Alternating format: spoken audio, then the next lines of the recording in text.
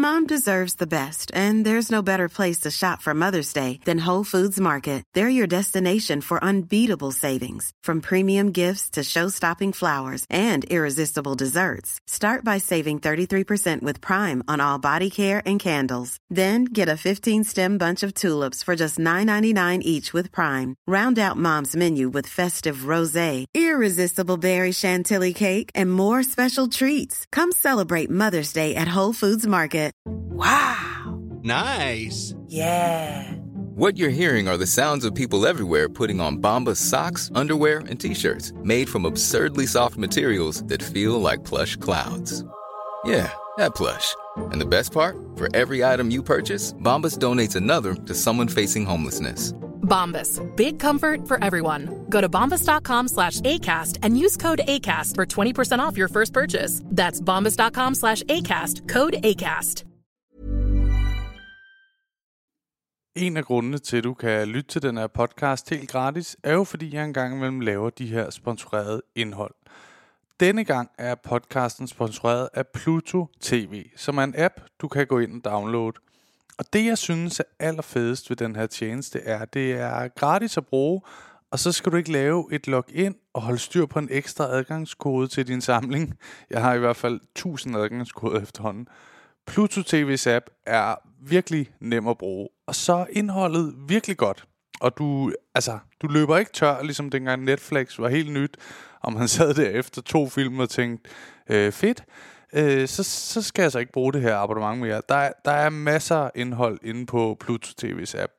Som nogle af jer måske ved, så har jeg jo lidt en guilty pleasure over for reality tv, og der er masser af det inde på Pluto TV's app. For eksempel Jersey Shore, som hvis du ikke har set det her, stop afsnittet, skynd dig ind og se det. Det er et fantastisk program. Og så har de også serien Undercover Boss, som er et program, jeg helt havde glemt, hvor meget jeg elskede.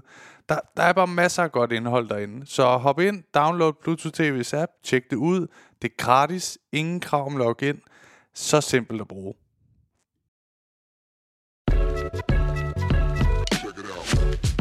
Hej og velkommen til et nyt afsnit God Hjem podcast her i dag, kun med mig, Oliver Stanesco. Desværre kunne Benjamin ikke i dag. Men i dag har jeg besøg af barnestjernen, og jeg vil sige, fordi han er voksen i dag, men Danny Cool, altså til jer, der kan huske ham, der blev gigakendt som 13-årig her i Danmark. Jeg tror, det er sådan noget 99, 2000, sådan noget. Gik det helt amok, og han blev et kæmpe hit her i landet. Ham har jeg haft besøg af her i podcasten, og det er virkelig en interessant snak. Han er skide rar mand i øvrigt. 36 år i dag, og han er skide sød. Snakken kom på alt for hvordan det er at være, barnestjerne, og det hele eksploderer, som for mig er ret vanvittigt det der med, fordi hvis jeg tænker på, da jeg var 13 år, så ville jeg måske, min største interesse var at spille. Jeg legede meget med sådan noget Playmobil, og så prøvede jeg at holde det hemmeligt for mine venner, fordi jeg var begyndt at blive lidt kikset der, så jeg legede med det i smug. Det tror jeg var det, jeg blev stjerneceller på i den alder der. Men for ham har det jo været sådan en fuldstændig eksplosion, hvor hans musikkarriere gik helt amok. Og så får vi også lidt indblik i, at hele hans familie er jo sådan en musikfamilie, undtagen hans storebror, som der vi har snakket lidt om. Han laver noget helt andet. Men derudover hans søster Ceciline også, som jeg tænker folk kender fra Soap, og har også lavet virkelig meget musik og nogle hits og sådan noget.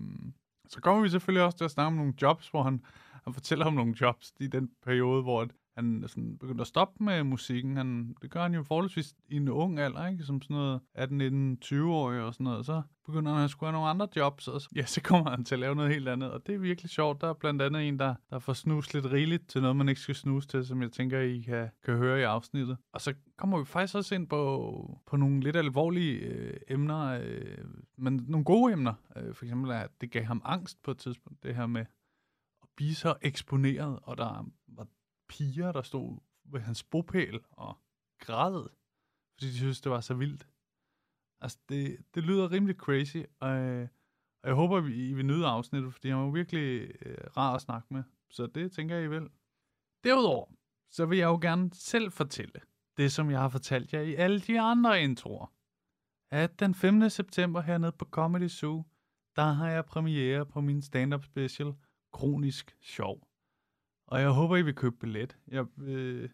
Jeg arbejder rigtig meget på det, og jeg synes virkelig, at jeg når langt, og jeg begynder at blive mere og mere glad for det show, jeg er ved at få lavet. Og der fortæller jeg om sklerose, som jeg har, og alle mulige andre ting. Så det kommer også dybt ind. Derfor tror jeg også, jeg blev ekstra interesseret, da han nævnte det der med angst. Jeg tror, jeg har et eller andet for at snakke med folk om de ting. Ja. I kan købe billetter på oliverstanesco.dk. Og der er faktisk showet i Aarhus, hvis nogen af jer bor der i nærheden. Der er rigtig få billetter tilbage, så der skal I skynde jer, hvis I vil derhen. Men jeg håber, I vil nyde afsnittet, og der vil jeg bare sige, god lytter. Jamen hej og velkommen, Danny Cool. Tak skal du have. Ja, til God To Hjem podcast. Ja, tak skal du have, og tak for, at I vil have mig med. Ja, jamen meget gerne. Du er sådan, hvad hedder du egentlig rigtigt? Jeg hedder rigtig Daniel Sørensen. Okay, det er lidt mindre sexy. Ja, det er ikke lige så sejt som Danny Cool, nej. Men du har jo sådan, altså til dem, jeg tænker, der er sådan ret mange, der kender dig, men hvis der ikke er nogen, der gør, så er det vel dem, der er yngre end os. Er det ikke sådan noget? Jo, der er en del, der ikke kender mig. Det er de yngre, og faktisk også lidt dem, der er lidt ældre. Jeg tror, jeg havde sådan en min alder plus, sådan, og så sådan 8 år ned-agtig. Ja. Fra min alder, tror jeg, det var det, der var dem, der kendte mig, ikke? Jo, fordi det gik sådan, din karriere gik lidt amok ved, er det børne-MGP, ikke? Nej, det er faktisk før børne-MGP. Ja, men vi gjorde det, altså, men lige efter mig, så begyndte hele det der børne-Melodi Grand Prix. Det var der ikke før, nej. Det var faktisk først, jeg tror, jeg var en af de første, hvis ikke den første sådan danske projekt, sådan børneagtige projekt, og så kom Creamy efterfølgende, og så kom hele det her børne-Melodi Grand Prix. Det er Creamy piger, ikke? Ja, præcis. Ja. Som lød lidt klamt at sige så. Præcis. Det tænker jeg ikke over, før det kommer ud af min mund. Creamy piger, ja. Creamy pigerne. Ja. Men det er fordi, du laver det her Danny Cool, og du har sådan en enkelt sang, der nærmest, altså, det bliver nærmest en landeplage. Og du sådan, hvor gammel er du der? Jamen, der er jeg 13 år gammel, da den plade kommer ud. Ja. Hvor jeg også, så jeg lavede en single lige inden, hvor jeg faktisk er 12 år gammel til sådan en julesingle, inden pladen kom ud. Men ja, så kommer pladen efterfølgende, og så kommer Senorita, som er med på pladen. Ja. Da jeg er 13 år gammel. Ja. Hvordan er det sådan så tidligt? Altså, forstår du det ret vanvittigt? Ja, altså det var jo vanvittig tid, ikke? Og en anden tid end nu i musikbranchen, men jo, det var fandme sjovt. Men jeg kommer lidt fra sådan en sigøjnerfamilie. Min far er hippie sigøjnerfamilie. Nej, okay. Vi er ikke sigøjner, vi er fra Asien. Men fordi jeg er halv rumæner, så jeg troede noget, jeg tænkte, det kunne være. Desværre nej. Nej, fordi vi har altid optrådt. Jeg har optrådt siden jeg var helt lille på alle plejehjem og strøg rundt omkring i landet. Altså mig og min søster, mig og mine 2 søstre Soap. Og så havde vi også en storbror der, og vi har altid optrådt med min far på guitar, og også 4, der sang. Og det har vi altid gjort sådan lige siden jeg var helt lille, så det har altid været sådan, lidt del af mig og optræde. Så vidste jeg så ikke, at det her ville tage fart. Jeg troede faktisk bare, at Danny Cool var endnu et af de her projekter, min far havde gang i, som vi har lavet 1000 projekter af. Altså, jeg har været i Holland og indspillet 3 juleCD'er på en weekend, for eksempel. Jeg tænkte, det var en af de der skøre. På din fars sådan idé-initiativ? Ja. Han var ligesom manden bag det, og manden med gitaren, og så sang hans børn, ikke? Og så lavede han sådan en fidus, der hed, at vi optrådte gratis på plejehjem, eller på strøget rundt omkring, og så enten så tog han guitarkassen frem, og så kunne folk donere penge, hvis det var på strøget, eller hvis det var så på plejehjem, så kunne han rundt og spørge butikker, om de har lyst til at donere til, at vi går ud og optræder gratis på plejehjemmet i byen, ikke? Okay. Og det betyder så, at jeg er optrådt på alle plejehjem. Hele Danmark. Så børnearbejde egentlig, ikke? Ja, fuldstændig, men på en fed måde. Altså, vi fik der nogle gode oplevelser ud af det, og det var hyggeligt. Det var lidt anderledes barndom, men fandme sjov. Altså. Ja. Men det I vil også sådan, altså nu siger du storebror, det vidste jeg så faktisk ikke, at I havde. Men ellers så er det jo sådan meget musikfamilie, ikke? Også for din far. Din storebror også? Nej, han er faktisk den eneste, der ikke er særlig musikal. Det var lidt synd for ham. Jeg fik ikke lige den, men ellers os andre. Han kan sådan en masse andre ting, men jo. Ellers os andre, vi er jo rimelig musikalske og haft det siden vi var små. Altså. Men optræder du stadig med det her, hvad skal man kalde det, Danny Cool? Ja, men fuldstændig. Er det rigtigt? Det gør jeg faktisk, ja. Det har jeg gjort de sidste 5 års tid-agtigt nærmest. Kørt nogle jubilæumskoncerter, kørt alt fra bryllup til fødselsdag til jobs indimellem til alverdens. Og så har jeg kørt min egen jubilæumskoncerter, det gjorde jeg her i... Ja. Det var i 19, ja.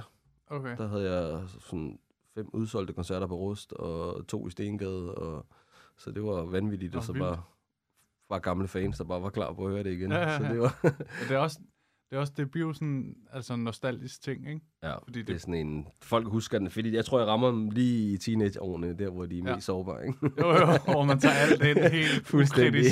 Og meget, fuldstændig. Ja. Så... Og hvordan er det så? Laver du stadig musik i dag, eller? Det gør jeg, men det er meget hobbyplan. Overhovedet ikke noget seriøst. Det er ren og skær hobby. Jeg udgav et nummer for 1,5 år siden, og før der var det 5 år siden. Og, så, og inden det, så var det min plade dengang. Ikke? Så det er ren og skær lige, når jeg har lyst til at lave noget. Men jeg har da musik liggende, og har noget studie, og ja. Okay, når der er hjemme, eller hvad? Ikke lige nu, men jeg har haft, og ellers så havde jeg det på kontoret også på et tidspunkt, men bare sådan, jeg kan godt lide at være kreativ, det tror jeg altid vil være en del af mig, men nu er det bare ikke som en professionel ting, nu er det mere som en hobby, og så engang med at smide et nummer ud. Det gjorde jeg så her for 1,5 år siden, der smed jeg bare selv nummer ud. Og, Hvordan bliver det så modtaget nu? Altså. Jamen altså, de 2 numre, jeg udgivet efterfølgende, jeg synes, de har været taget rigtig godt imod. Altså igen, det kommer selvfølgelig hjem på, hvad du måler det med. Det har ikke været nogen, der har været på playlister, top 10 eller andet på den måde chartsene, men jeg synes, folk har taget rigtig godt imod det. Ja. Især det ene af dem, som var sådan meget poppet nummer, der hedder Spørg din søster, som handler om den tid, hvor jeg var Danny Cool. Og de nye ikke kan genkende mig, det hele teksten handler om, at jeg er på en klub, og der er en pige, der ikke aner, hvem jeg er, men så siger jeg til hende, du kan bare spørge din storesøster, ikke? Så det var ligesom et nummer, vi lavede som en tribute til hele den tid, og tak til alle de fans, og du ved, og dem blev taget rigtig godt imod, den synger de med på, når jeg er ude og spille, så det var... Det er også meget, det lyder også meget humoristisk egentlig. Ja, fuldstændig, det er helt, altså det handler bare om, at de unge ikke kan genkende mig. Jeg har lavet nogle jobs, det var derfor, vi fik inspiration for det, jeg fik sådan en job op i, tror det Helsingør. Ja. Hvor ham, der ejede det, han havde været kæmpe fan af mig, og han var helt stukt over, at jeg skulle spille, og der var ikke en eneste gæst, der vidste, jeg var. Så du ved, det var bare sådan en helt virkelig dårlig job, som folk bare står fuldstændig ligeglade med en, og så var det bare inspiration til en sang, at det går, at I ikke ved, om jeg er, men I kan spørge jeres storesøster. Hun kan stadig huske mig, tror jeg. Så kæft, det er også sjovt. Er din far, er han så stadig sådan... Altså, tænker bare, og han har været sådan nærmest kickstarter i jeres familie på en eller anden måde, ikke? Er han stadig sådan, kom nu, fortsæt? Nej, overhovedet ikke. Okay. Altså, det var, han har kørt det mere hen i noget coaching og kørt det. Så jeg tror bare, han har altid haft lyst til at starte nogle ting og motivere folk. Og igen, han har altid sagt hele vejen igennem, hvis vi havde lyst til at stoppe, så kunne vi jo bare stoppe. Men det ved, han har altid bare været idé og go-getter, ikke? Så han har kørt det lidt mere hen i noget coaching, så vi på den måde, så han ikke overhovedet ikke. Han synes bare, det er fedt, det jeg laver nu. Nu har jeg kørt det mere hen i noget værksætteri, og han synes, følger med på fronten der, så det synes han bare er hyggeligt. Men jeg tror, han gav lidt slip på det, også dengang vi stoppede. Han har kørt management både på mig og også min søstre på et tidspunkt, og søstrene her. Og så efter hele den periode, hvor vi stoppede dengang, der sagde han også lidt stop til musikbranchen, tror jeg. Der havde han også fået lidt nok, det havde vi alle sammen, tror jeg. Okay. Ja, fordi umiddelbart så kunne godt lyde lidt sådan Karoline Wozniacki-agtig bare med musikken. Sådan noget med... Nej, altså overhovedet ikke. Asiatiske far på siden. Fuldstændig. Han er så dansker, min mor er asiat. Okay. Men jo, men altså, jeg tror mere, det var hele den her, at altså, der var meget modspil også for det, da vi var lidt yngre, ikke, for skolerne og sådan noget. Det var mærkeligt, at vi var en familie, der var så meget musikalsk, og spillede så meget. Det var ikke noget, man så sådan. Det var ikke almen, at man gjorde det, men igen, han har altid bare været den type der, som har lidt bare gjort, hvad han gerne ville, ikke? Men jeg synes, det har været super fedt. Altså, det har været en hyggelig ting som familie, ikke? At vi kunne tage ud og spille hver weekend, eller ikke hver weekend, men mange weekender, og have det sammen. Det var en fantastisk oplevelse, altså. Det må have været et stærkt sammenhold, I har haft sådan, ikke? Ja, det var det sgu. Det var, ja. Hvad med Sasseline? Laver hun stadig musik? Nej, der er ingen af dem, der laver musik mere. Er der ikke det? Nej, der er faktisk ingen af dem, der... Hun lavede en plade her for nogle år siden, jeg tror det var 8 år siden, eller sådan noget, på engelsk dengang. Okay. Hvor folk stadig lavede engelsk af danske kunstnere. Men ellers siden der har hun ikke, nej. Der er ikke nogen af os. Meget sjovt, at I alle sammen er stoppet. Ja. Altså, Men I virkelig også kørt på, så måske er det... Ja, og så tror jeg også, det var den alder, det ramte, ikke? Altså, jeg var en ung alder. Altså, for mig var det jo også... Jeg stoppede også bare fordi, at nu skulle jeg prøve at finde ud af, hvem jeg var selv. Altså, jeg startede i en alder af 12, til jeg var 18, der stoppede jeg. Ja. Og det er lige de år, hvor man sådan prøver at finde ud af, og teenager, hvem er jeg, og alle de her ting. Så jeg tror også, fordi det har været sådan en familieting, og det var pisse sjovt at prøve, men igen, vi prøvede det så ung i en alder, og vi vidste jo ikke, hvad vi ville med vores liv endnu. Altså, det finder man jo først ud af senere hen, så på den måde, og der tror vi bare, vi alle sammen har fundet ud af, det er nok ikke musik, det var det, vi ville, nogle af os, men er super glade for, at vi har gjort det. Altså, det har jo givet rigtig meget, også senere hen, ikke? Altså, det har været, så på den måde har jeg været super glad for det. Altså. Ja, det forstår jeg godt, men føler du ikke også, det har, altså, fordi jeg har for eksempel ikke nogen uddannelse. Jeg har bare lavet comedy, og så følte mig lidt af sådan ren held, kunne leve af det-agtigt, ikke? Men så nogle gange føler jeg mig faktisk sådan, at jeg bliver hurtigere voksen. Eller sådan, at man bliver hurtigt uddannet af sådan at, altså at lave noget andet på den måde, i forhold til at gå den sådan helt traditionelle gang. Jamen, det gør mening. Ja, 100%. Altså, det er jo... Og det har helt sikkert påvirket mig den her dag. Altså, jeg har heller ikke en uddannelse selv, og er 36 år og har 2 børn. Det er de fleste, der har en uddannelse. Hvis du så også siger, du på kontanthjælp nu, så ødelægger det lidt. Jamen, jeg er på kontanthjælp og helt færdig. Nej, jeg er faktisk jeg er lidt på halv SU lige for tiden. Jeg er faktisk på SU. Er du i gang med uddannelse? Jeg er i gang med at tage min HF, altså, som jeg aldrig fik taget, og min 10. klasse tog jeg her for nogle år siden, ved siden af iværksætteri. Men nej, tilbage til spørgsmålet. Men det kan vi også vende til. Det er spændende, hvad du vil med det. Men hvad var det spørgsmålet? Var? Det var... Ja, det kan jeg dårligt nok huske. Men... Hvad var det med blanding? Men du snakker om iværksætteri. Hvad er det for noget, du sådan har fokus på nu? Jamen altså, det var i forhold til uddannelse og men nu er det mere bare værksætteri. Så jeg er ligesom dig, jeg heller ikke taget nogen uddannelse. Men nu er det bare værksætteri, jeg laver, og så læser jeg. Jeg har gjort det i nogle år, efter jeg havde en burgerkæde, vi solgte fra på et tidspunkt, og så har jeg læst. Også? Ja, det har jeg også. Hvad er det for noget? Noget, der hedder We Do Burgers. Det var sådan 7 butikker. Er det ligesom det salaten, eller hvad? Nej, okay. Det kender jeg godt. Ja, We Do Food hed det, så nu hedder det We Do, og de prøvede også at køre lidt retssag på et tidspunkt, men det blev aldrig til noget. Nej. kan jeg sidde og sige nogle år efter. Men nej, det blev ikke til noget, heldigvis. Men jo, det var en burgerbar, og efter der har jeg læst, og så ved siden af det bare fortsat med iværksætteri. Det har jeg gjort lige siden jeg stoppede med musikken. Der har jeg lavet iværksætteri, ikke? Og så har jeg bare valgt at, ligesom, at læse og lige så tage mine papir. Bare lige min 10. klasse var det første skridt. Og så tænker jeg nu vil jeg tage min HF. Okay. Så det er meget hyggeligt. Så har jeg nogle timer på skolen der. Ja. Og så laver mit iværksætteri ved siden af. Jeg har mit selskab stadigvæk, og mit holdingselskab. Ja, så det kører. Jeg klager ikke. Altså, der er mange spændende projekter for tiden, så jeg er glad. 100%. Hvordan er det? Er det sådan noget voksen HF, eller hvad? Ja, det er VOC voksen nogle chancer. Det vil jeg ikke sige, men... Præcis, men det er super skønt at gå der. Altså, jeg bliver helt ung at gå med alle de unge mennesker. Jeg er den ældste i klassen. Er det rigtigt? Ja. En ingen klasse i hvert fald. Ja. Men hvad så med dem, når jeg tænker ikke, de er ikke meget mere end 10 år yngre, eller hvad? Jamen, jeg er 36, ikke? Og der er nogle af dem, der er 18, og nogle af dem, der er 20, og nogle af dem, der er men jo. Ja, de er sgu unge. men det er sjovt. Ja. Hvad når de spørger sådan, hvorfor har du startet så sent? Ja, men altså, det er jo jeg tror, det har været sådan altid med de klasser, jeg har været i, så sådan de første par måneder, så er der ikke rigtig nogen, der genkender noget, og så... Nej. Nu lavede jeg noget til middag hos, og det har kørt på noget repeat her. Så det gjorde bare, at der var mange på skolen lige pludselig, der fandt ud af. Du ikke kunne lave lasagne. Ja, men hvorfor jeg måske sad der, og der var en grund til det. Jeg har lavet noget musik og dit og datten, og jeg har taget lidt anderledes vej end nogle andre. Ja, bestemt. Ja. Men hvordan har det været med dig så? Hvor lang tid har du lavet comedy så? Jeg har lavet comedy i 5 år nu. Okay. Og så begyndte jeg at kunne leve af det i 2,5 år siden. Okay, fedt. Ja, meget. Og det var alligevel hurtigt, når man fra start til at kan begynde at leve af det i hvert fald. Jeg nåede at leve lige inden corona. Så jeg havde sådan en rimelig tough start med det. Ja, hvor jeg tænkte, fedt, nu du nåede det. Ja. Til, hold op, det bliver svært nu. Der skete der noget der. Ja. Og det gik lige.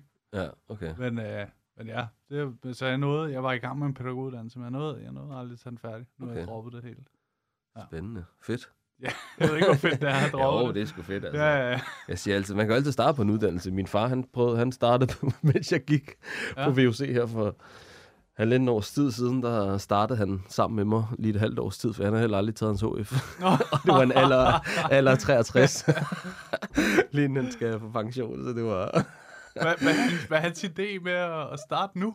Det var bare for sjov, altså. Han var bare sådan, han ville gerne lige prøve det af. Min far, han var så mange skøre i det her liv. Altså, han er bare, han er fed, men så ville han lige se, om han skulle ind og finde nogle nye børn, han kunne gøre til musiker. Ja, men også bare ind, og jeg tror, at det er sådan, han synes, det var, nu gik jeg der, og så tænkte jeg, hvorfor ikke gå der sammen med mig?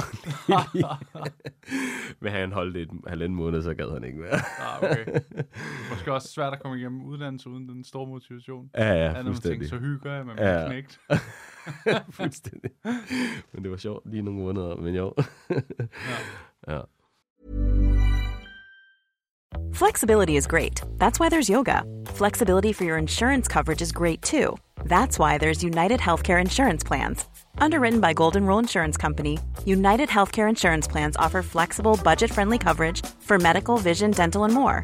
One of these plans may be right for you if you're, say, between jobs, coming off your parents' plan, turning a side hustle into a full hustle, or even missed open enrollment.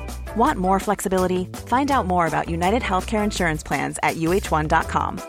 Hiring for your small business? If you're not looking for professionals on LinkedIn, you're looking in the wrong place. That's like looking for your car keys in a fish tank. LinkedIn helps you hire professionals you can't find anywhere else, even those who aren't actively searching for a new job but might be open to the perfect role. In a given month, over 70% of LinkedIn users don't even visit other leading job sites. So start looking in the right place. With LinkedIn, you can hire professionals like a professional. Post your free job on linkedin.com/people today. Men ting med podcasten er jo simpelthen, vi beder jer gæster om at have en historie med. Og jeg siger vi, fordi Benjamin plejer at være her. Ja. Men, han er ikke i dag. Nej, han er ikke i dag. Det håber jeg, folk har lagt mærke til, at han ikke bare har været helt stille. Men du fortalte inden, du havde en historie med. Jamen, altså, det er med jobs, ikke? Altså, jo. Jeg har nogle forskellige. Altså, jeg har virkelig... Jeg har jo taget den ufaglærte vej, ikke? Og bare har kørt efter musikken som 18 år. Hvor jeg stoppet med det, så har jeg bare kørt full on iværksætteri og prøvet det ene selskab efter det andet. Og ved siden af det, i de første mange år, der havde jeg også jobs for ligesom at betale regninger, selvom man lavede alle de her projekter her. Så der har jeg prøvet alle mulige sjove ting. Altså alt for... Mit første job efter Danny Cool, det var sådan... Det var meget weird. Det var sådan en rengøringsjob, fordi min kæreste... Min kæreste på det tidspunkt, bedstemor havde en kro på Frederiksberg, eller en bar, eller andet, hvor jeg kunne lave rengøring. Bare for ligesom at komme i gang, ikke? Efter man havde lavet musik i mange år. Så det startede med noget rengøringsjob, og så sådan min første dag, hvor jeg var færdig, og jeg tænkte, okay, jeg har lige stået og renset toiletter, og var sådan, okay, ny hverdag, ikke? 18 år gammel. Der er lidt fra den 13-årige gigantiske barnestjerne, ikke? Fuldstændig til at lige pludselig stå og skrubbe nogle toiletter, ikke? Og så havde jeg lige fået fri, og så kommer jeg ud af det her job her, og så står der bare en hel klasse, der bare genkender mig med det samme, og vil have autografer og freaker ud, og det andet, og jeg står bare nærmest bare lugter, jeg ved ikke hvad. Det er til en rolle. Nej, men de så mig heldigvis ikke, fordi jeg var lige trådt ud, men det var bare helt den der surrealistiske verden. 2 verdener, der lige mødtes der, og det var helt vanvittigt. Så det var en syret oplevelse ved et rengøringsjob der. Så det havde jeg lige nogle måneder, og så stoppede jeg med det. Men så har jeg haft forskellige jobs. Jeg har også haft sådan en af de mest stenere jobs. Det er i Aarhus, da jeg lige flyttede til Aarhus. Ja. Der havde jeg på vaskeriet for alle hospitalerne. Og det er sådan, til at starte med, så kommer man i håndklæder, de rene håndklæder, hvor man står, så kommer der bare en kæmpe bunke rene håndklæder, og så skal du stå og putte det på et rullebånd, hvor der står nogle tal, der lyser grønt eller lyser rødt. Hvis de lyser grønt, så betyder det, at du er hurtig nok, og hvis den er rød, så er du for langsom, ikke? Og der står du bare der i 8 timer og putter håndklæder på, og så folder det her bånd håndklædet. Og det var sådan, fuck, et stenere job, ikke? Altså, det må jeg sige, det lyder virkelig... Og det var virkelig, altså, men igen... Hvor gammel er du der? Her er jeg omkring de der 21 år. Okay. 21-22. Men igen, jeg er halv asiat, jeg holder ud, altså. og bare køre på, ikke? Og der er faktisk mange asiater, der også er ansat der. Så det var bare sådan, alle, det passer. Det var bare en, hey man, jeg skulle bruge nogle penge, så det var bare, jeg siger aldrig nej til penge igen, halv asiat. Hvis der er penge, så er jeg der. Folder du. Så folder jeg. Ja. Og så jeg havde været der nogle måneder, jeg har gjort det fint nok, og så fik jeg lov til at komme ned i sorteringsafdelingen, som var nedenunder, og det var så et sted, hvor alt det beskidte tøj kommer ind, for alle operationer, og jeg ved ikke hvad. Så det var altså bare sådan en rullebånd, hvor du står, og så kommer der bare alt muligt forskelligt, altså beskidt tøj fra hospitaler. Så det er alt for håndklæder selvfølgelig, som lægerne bruger, det er det andet, de er bad, og alt for laner, hvor der er fyldt med blod til, altså virkelig, og det var godt nok, det var en af de mest mærkelige jobs, jeg har haft, og mærkelige kollegaer. Altså jeg kan huske, der var engang en kollega, så hiver han bare sådan et par trusser op, og står og snuser til dem, og bare sådan, hvad fuck laver, hvor er du ulækker? Jeg blev til, altså, jeg var bare sådan, jeg stod bare sådan mundlet, hvad fuck har du gang i? Altså, du ved, så det gjorde han. Altså, bare brugte et eller andet for... Altså, virkede han lidt mærkelig generelt? Ja. Altså, igen, det pisse søde kollegaer, men det var ikke de skarpeste kniv i skuffen, der har det der. Ikke fordi, at hands down, der var nogen, der var rigtig søde, og nogen, der var super, som jeg hang ud med. Der var også dem, der lugtede til beskidte trusser. Nej, men han skulle lave en joke, altså ikke fordi han bare randomly... Vi stod og jokede, og jeg forestiller mig, noget man tog ham i, og man lige får kigget over. Prøv at se, hvad Carsten han har gang i. Lige at filme ind i hjernet. Nej, men jeg tror, det var noget med, vi havde sådan et joke med, at der var en, eller ikke også andre, men der var en, han kørte sådan et joke med at tage håndklæder og prøve at kaste den på os. Men det var sådan, hey, og så kaster han den, så man ligesom kunne se det, men man kunne nå at fjerne sig, ikke? Og ligesom, du ved, vi fik ikke blod på os eller et eller andet. Nej. Og så prøvede han at være med på den her joke eller et eller andet, og så tager han bare den der, bare sådan, way out of proportion, altså. Fuck, det var sjovt. Altså, kæft og ulækkert, og virkelig, der blev jeg forbavset. Og der bedte jeg efter det, og sagde, okay, jeg bliver nødt til at blive rykket den afdeling. Det var for crazy til mig. Så jeg ender ud i en anden afdeling, hvor jeg så kører med alt det rene tøj og sengelindet og alle de der til afdelinger på det ene hospital, hvor vaskeriet ligger. Det var så et totalt chilleren job. Det var for mig selv at bare køre rundt med en lille truk med en masse vogne bagpå nede i kælderen i alle gangene. Og så gå op med håndklæder, og lige stille den på plads. Og, som var rene jo. Ja, fuldstændig bare rene. Ikke noget blod på eller noget som helst. Nu kommer sagtens duft til. Ja, uden der var noget. Stadig lidt underligt. Men det kunne lade sig gøre, hvis det var. Så det var nok, det var en af mine mest weird jobs. Altså. Det forstår jeg godt. Og der var jeg faktisk i over et år. Altså. Okay. Det var helt, jeg holdt ud, altså. Og jeg havde fundet min kæreste på det, min daværende kæreste, vi var sammen i 14 år, men vi var lige fundet sammen næsten der, og havde været sammen 1,5 år. Okay. Og hun havde 2 børn også, så der skulle ligesom også tjenes nogle penge, og det ene eller andet, så det var ikke bare, hvis det var for mig selv, jeg tror, jeg havde boet, så tror jeg sagt, fuck it, jeg tager bistand og bare lever helt low, men jeg har altid, nej, det har ikke været så god til, det har altid været. Om det så har været lortejob, så går jeg ud og tager jobbet. Altså. Men det er også, når du fortæller de der historier, så tænker jeg også, det må have været sådan ekstra vildt, det der. Altså, det er jo bare... jeg tænker, du egentlig må have snakket meget om det, men det der... Altså, du har fået det der kæmpe... Hvor du bare er blevet så populær, så hurtigt. Ja. Altså, som barn, hvor man... Tænker du godt at kunne leve opmærksomhed, ikke? Ja. Jo, det kunne jeg i starten. Ja. Og så, det forsvandt. Jamen, jeg kunne ikke lide til sidst. Ja, det sidste var der, altså ikke det sidste, men på et tidspunkt var der noget angst, og der var også forskellige ting i hele det her, altså det ved. Men det kom jeg så forbi igen, men jo, altså det var en helt anden verden, at lige pludselig gå ind i hele det der jobmarked, og man står for at være kendt til og optrådt på alle scener og de der rundt i landet, ikke? Og så lige pludselig stå på jobmarkedet, hvor du er ufaglært og det hele, og aldrig taget en uddannelse eller noget, og så jo, det var virkelig et spring. Det må bare have været virkelig vildt, det der med, at man sådan næsten føler, at den ene dag står man på en eller anden stor scene og synger om et eller andet, og så den næste dag, der tager du en eller anden af dine nye kollegaer i at snifte på trus. Heldigvis kan man sige, det skete ikke så meget dag for dag, heldigvis. Jeg tror, det havde været endnu større chok.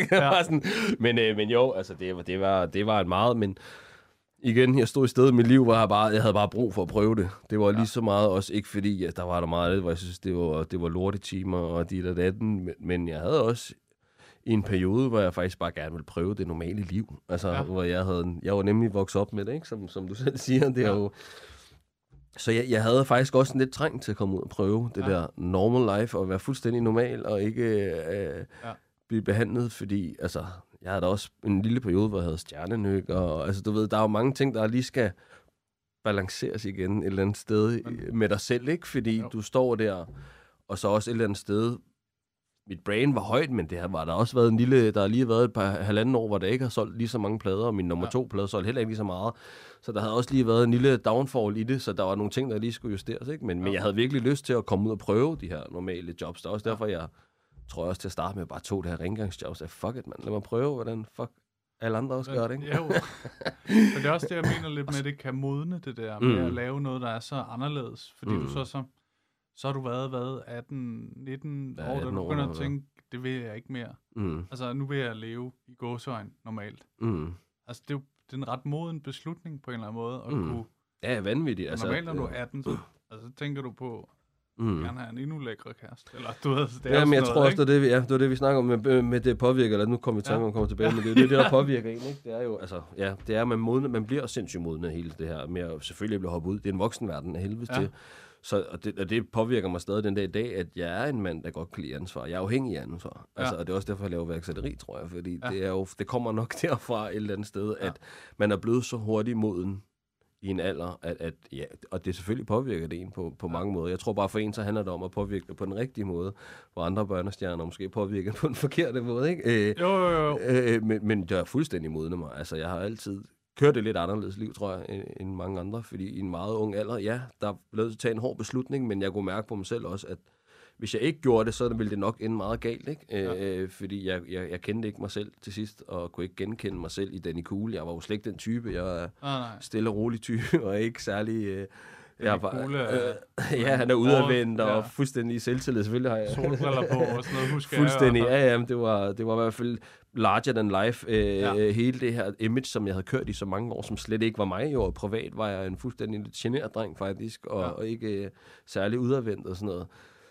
Så det modnede mig rigtig meget at prøve helt klart alle de der ting, og samtidig med at stå og leve det der liv, hvor man har skrigende fans, og jeg havde bodyguard i 3-4 år, ikke? Og altså alt for... Og i 2 år, som barn. I 2 år privat også endda, ikke? Ikke kun når jeg var ude og lave jobs endda, så det var også privat. Og, altså, følte du, der var en grund til det? At, altså det var en anden tid, ikke? Altså, og så tror jeg også, jeg var en af de første efter... Jeg tror før mig, at børnestjerner havde der kun været Krummerne.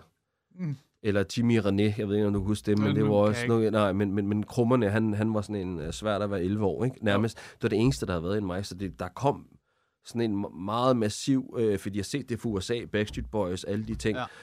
Og derovre, der var der sket, Aaron Carter var kommet ud derovre, som var en fra Backstreet Boys lillebror. Jeg ved ikke, om du kender Backstreet Boys. Jeg var fan af ham. Okay, men det var, han gjorde det, og så var det, de fik idéen derfra til at lave mig jo.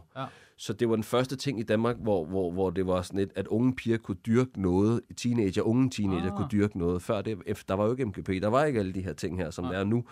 Så derfor så tog det så meget fart, tror jeg, og det blev sådan, som du selv siger, landeplage, og det blev sådan et lidt andet niveau.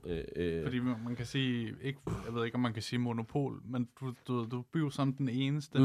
Det var jeg nogle år, altså, hvor jeg nærmest var den eneste, og så kom Creamy, og så efter det, så begyndte hele det der MGP-ting, hvor de... Så kom der ham der Ras. Ras var som første, ja. Det var crazy. Også det der, du fortæller med, du må endelig stoppe, hvis du ikke, men med, du får angst og sådan noget, ikke? Altså også virkelig tidligt. Ja, det var jo dengang. Og så igen, det var en anden tid, der var ikke...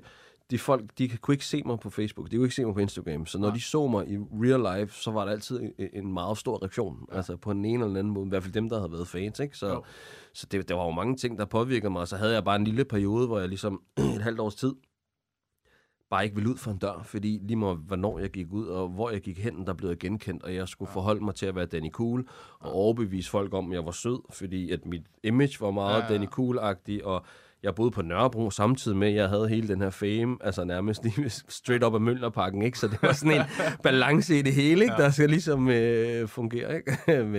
men jo, altså... En crazy ride.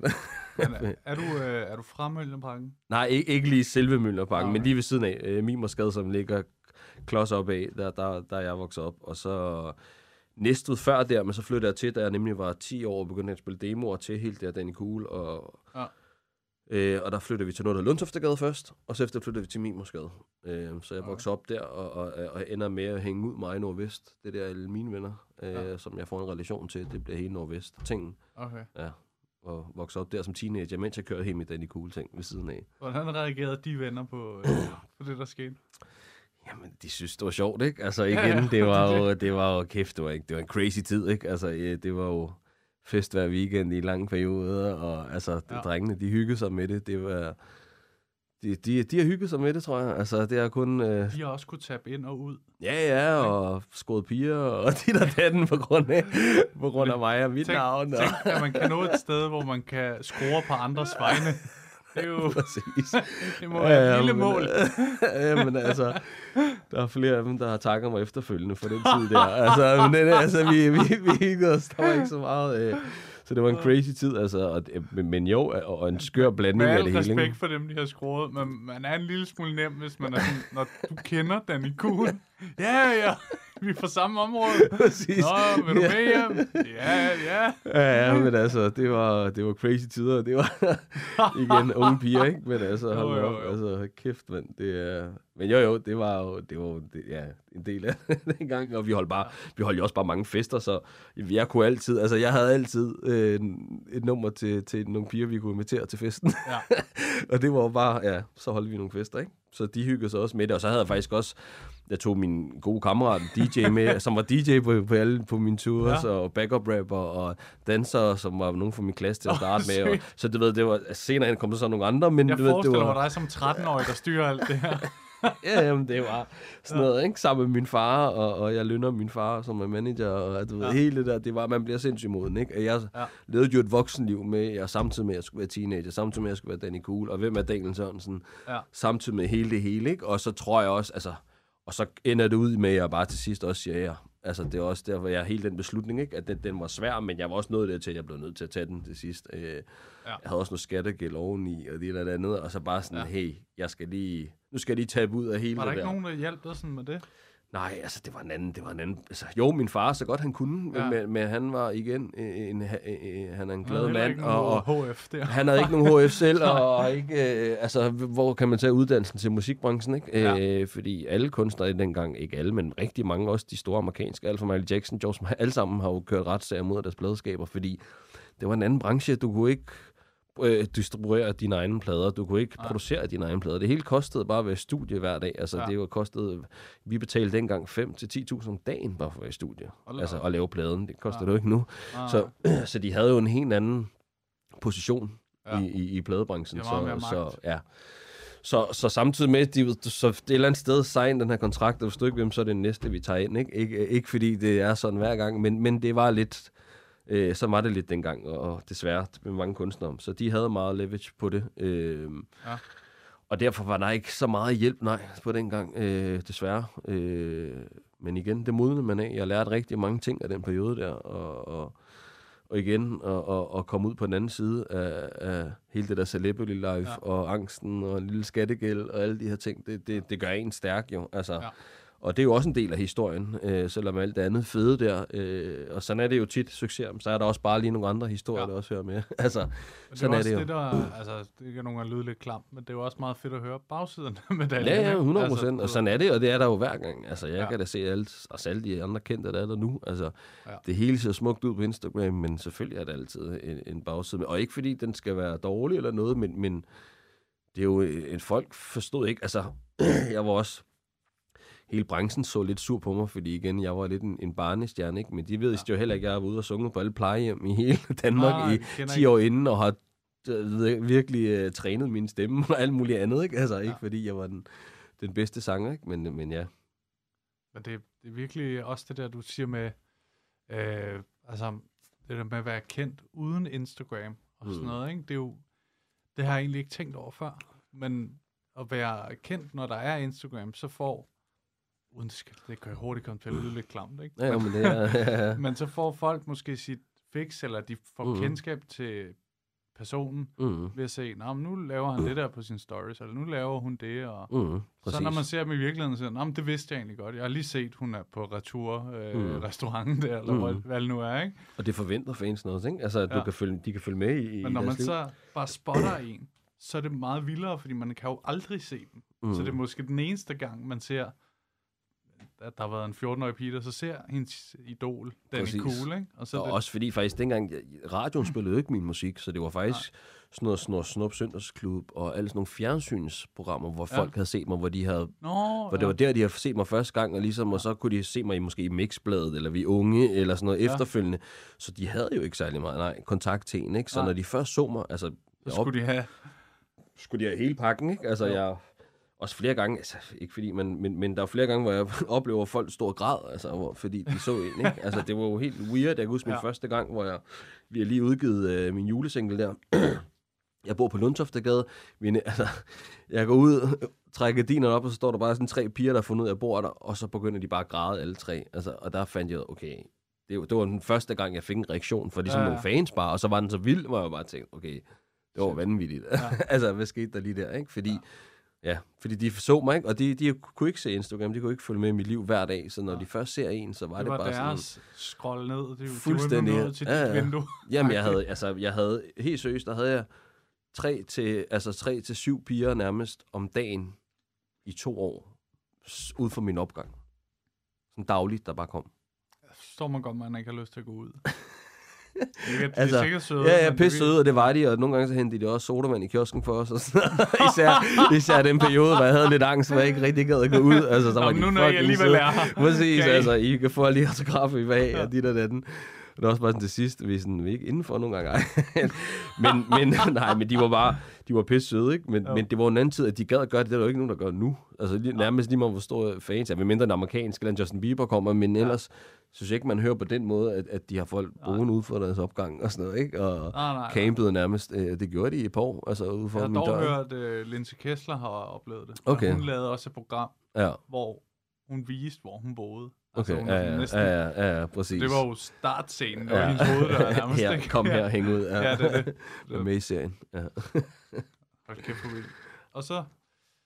Og nu er du på HF. Nej, men så har jeg jo så, jeg elskede musikken, så efter jeg sagde stop med Danny Cool, og så sagde jeg, men jeg elsker at lave, jeg fandt ud af lige til at starte med i hvert fald, så tænker jeg elsker at skabe ting, men musik måske ikke lige det. Jeg vil ikke være frontfigur, og så begyndte jeg at producere i nogle år. Og efter det, så begyndte jeg, for jeg elsker stadig musik, og så lavede jeg pladeskab. Og da så lavede et pladeskab, så fandt jeg så, okay, det er faktisk forretning i det, jeg er mere vild med at lave, det er iværksætteri. Ja. Og den får jeg ligesom omkring de der 21-22 år. Og så har jeg lavet iværksætteri lige siden der. Ja. Så det har været sådan, og der har jeg lavet alle mulige forskellige projekter, ikke? Skolen, det er jo bare ren og skær noget, jeg også har tænkt, hvis jeg nu en dag gerne vil have et 9-4 job, så er det... Ja. Og så synes jeg faktisk, det har været super rart, den anden side af sagen. Altså, jeg har faktisk virkelig været glad for det. Nu har jeg så også taget nogle virksomhedsøkonomi, og jeg har taget noget erhvervsøkonomi, og som det har været nogle fag, der også lidt, hvad jeg laver, fordi jeg har altid bare... learning by doing, ikke? Og været selvlært hele vejen igennem alt, hvad jeg har lavet. Aldrig taget noget, læst noget, aldrig...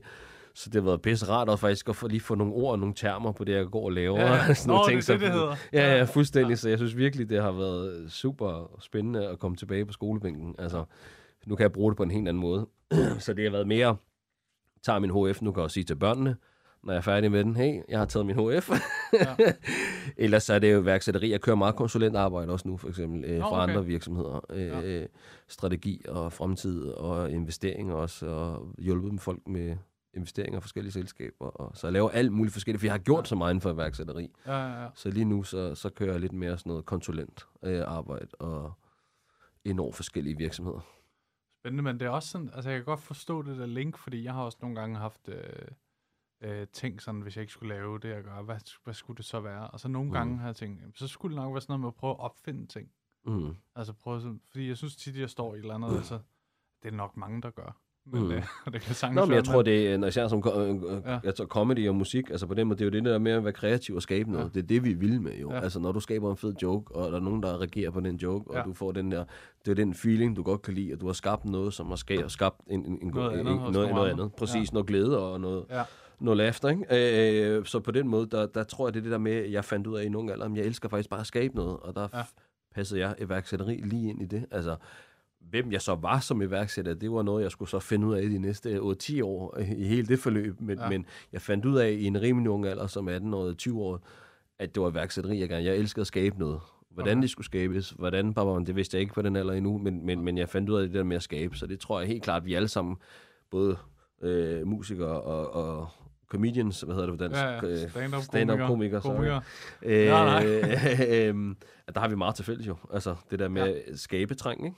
Vi har også haft nogle musikere med i den her podcast. Der har der virkelig også tit følt, der har været så mange links imellem. At det er sådan, ikke samme branche, men det er fandme tæt på. Ja, men jeg tror helt klart, der er mange links. Altså helt. Ja.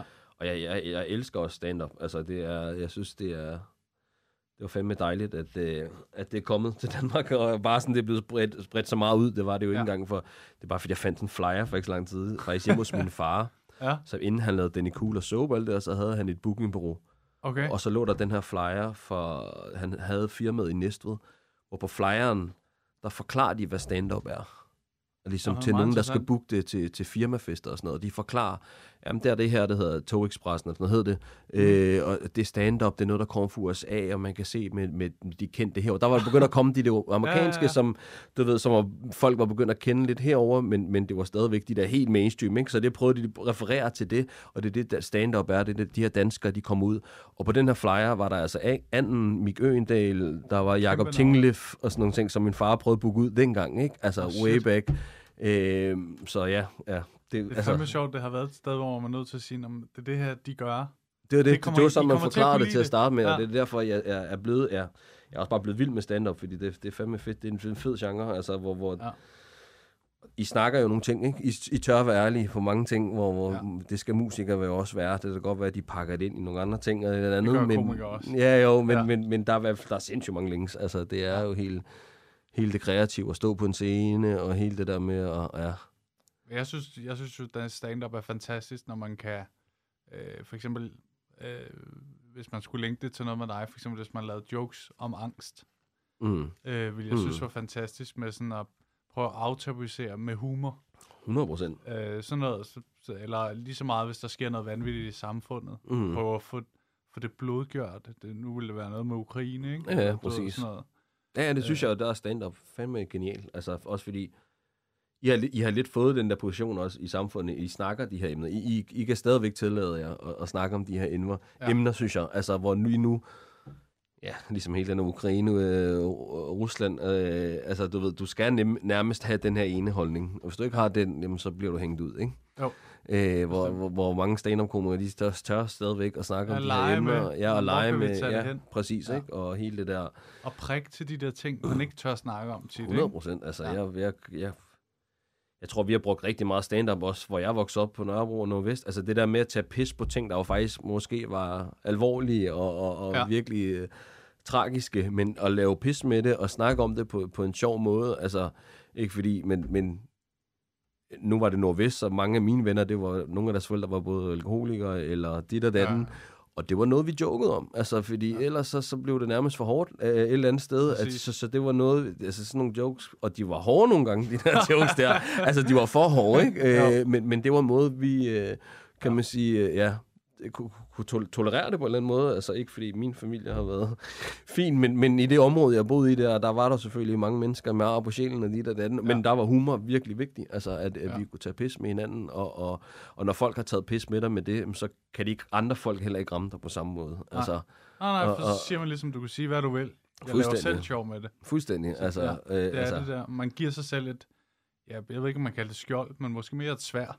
Det er det jo, et eller andet på en meget mærkelig plan, men det virker, altså også fordi man får, godt man ikke får snakket alvorligt om det, men det er heller ikke altid, man skal det, altså så er det bare, man kan tage pis på det i hvert fald, fordi igen et emne, hvis man slet ikke tør at snakke om det, så er det da først ramt dig. Altså, men hvis du tør at snakke om det, i hvert fald, og begynder at tage lidt pis på det og sådan nogle ting, så er du i hvert fald kommet langt i det emne, ikke? Altså, ja.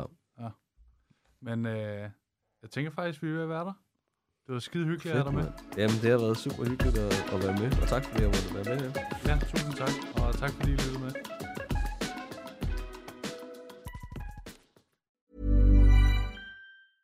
Even when we're on a budget, we still deserve nice things. Quince is a place to scoop up stunning high-end goods for 50 to 80% less than similar brands. They have buttery soft cashmere sweaters starting at $50, luxurious Italian leather bags, and so much more. Plus, Quince only works with factories that use safe, ethical, and responsible manufacturing. Get the high-end goods you'll love without the high price tag with Quince. Go to quince.com/style for free shipping and 365-day returns. Planning for your next trip? Elevate your travel style with Quince. Quince has all the jet-setting essentials you'll want for your next getaway, like European linen, premium luggage options, buttery soft Italian leather bags, and so much more. And is all priced at 50 to 80% less than similar brands. Plus, Quince only works with factories that use safe and ethical manufacturing practices. Pack your bags with high-quality essentials you'll be wearing for vacations to come with Quince. Go to quince.com/pack for free shipping and 365-day returns. Hey, lige en hurtig ting her med jer. Som I ved, så er grunden til, at I kan lytte til den her podcast helt gratis, jo fordi jeg engang imellem laver de her sponsorerede samarbejder. Og denne gang har jeg lavet et samarbejde med Just Drive. De har været så søde at låne mig deres lækre Nissan Qashqai, og grunden til, at jeg ligesom har lavet et samarbejde med de her Just Drive, er fordi det faktisk er virkelig nemt og gennemskueligt. Og så har de ingen lange bindinger på bilen, som jeg nogle gange godt synes kan være lidt irriterende. Og så er der ingenting med småt, så ingen bekymringer. Og så går det bare lynhurtigt. Jeg bestilte bilen, og så gik der bare, ingen tid, så kørte jeg rundt i en splinterny Nissan. Som nogle af jer måske ved, kørte jeg jo før rundt i sådan en lille Peugeot 107. Så det er en kæmpe opgradering. Nu har Maja så fået lov at køre rundt i Peugeoten, selvom hun sådan nogle gange er lidt fræk og prøver at spørge, hvad den der Nissan der, skal jeg ikke lige køre i den? Og der er jeg sådan rimelig hård og siger, det må du selvfølgelig godt, fordi jeg gerne vil have god stemning på hjemmefronten. Jeg er ikke idiot jo. Men hop ind på justdrive.today og tjek det ud. Der er en ny bil i 120 dage med alt det vigtigste inkluderet. Og så kører du bare skide lækkert. Endnu en gang tak fordi du lyttede med.